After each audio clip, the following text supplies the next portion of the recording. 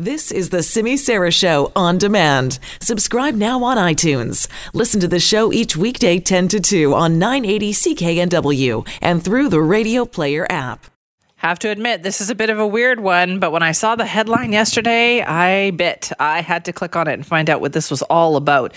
When the leader of the Philippines threatens to declare war on Canada and gives us 1 week to take back some garbage, yeah, a lot of people are wondering, what is the deal with that? Well, it turns out Canada may have broken international rules when it dumped more than 100 shipping containers of garbage disguised as plastics for recycling into the Philippines 6 years ago. We want to talk more about this and find out exactly what's going on and what did we do and how is Canada going to fix this? Well, Anthony Ho is with us now, a lawyer for the Pacific Centre for Environmental Law and Litigation. Anthony, thank you for joining us.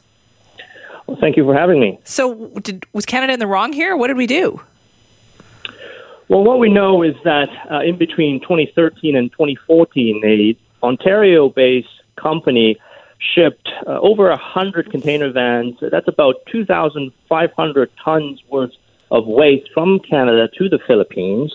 Now, these shipments were declared to be recyclable plastics, as you said, but when Philippine authorities inspected the container vans, they discovered that they actually contain household garbage, and in some cases included things like adult diapers. Ooh. Now, when the Philippine authorities found out about this, they notified the Canadian government, and as early as March of 2014, the Philippine government have been seeking assistance from Canada to get the shipments shipped back to Canada in accordance with an international treaty known as the Basel Convention. And for 5 years, the Canadian government has not taken any concrete steps to ensure that these shipments are taken back. Okay, and what is the Basel Convention? The Basel Convention is an international treaty that was adopted in 1989 as a result of a growing recognition of the health and environmental problems associated with the transnational movement of hazardous waste, particularly from developed countries to the developing world. Canada and the Philippines are two of 187 countries who have ratified this convention, and it governs how transboundary movement of waste should take place. And one of the important aspects of the procedure for such shipments is to ensure that the state of import provides the proper consent for the shipments and for the shipments to be accompanied by proper documentations that would declare accurately the contents of those shipments. Now, in this case, the shipments were falsely declared to contain recyclable plastics, and as such, they are considered to be illegal traffic under that convention. And so Canada, as the state of export, is under an obligation to ensure that those shipments are taken back. Yeah, well, I'm sure Canadians are now horrified that we did this. So why hasn't Canada done anything about it?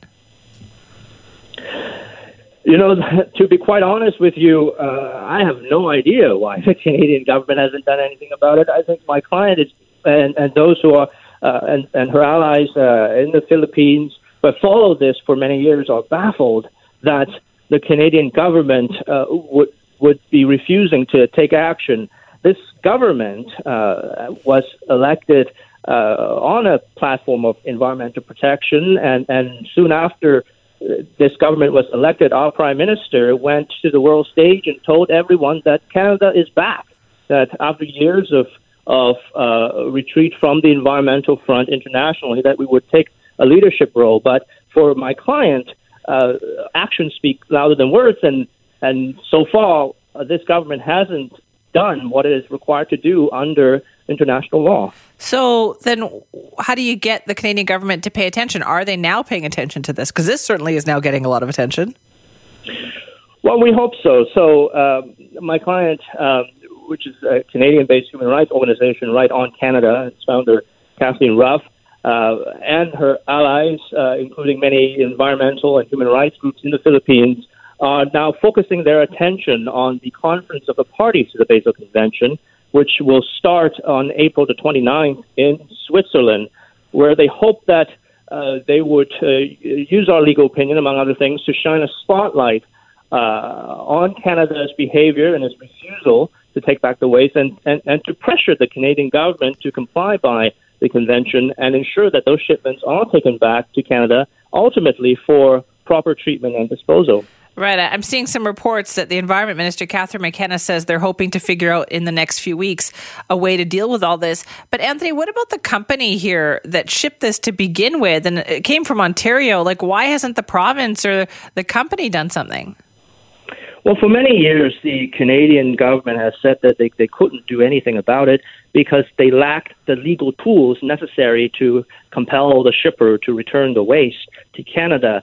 Now, the applicable legislation was amended and came into force in 2016, which now allows the Canadian government to compel shippers who are engaging in such illegal traffic to ensure that those shipments are taken back to Canada. And in fact, in 2017, our Prime Minister at the summit of the Association of Southeast Asian Nations told reporters that it was now, quote, theoretically possible, end quote, for Canada to take back the waste.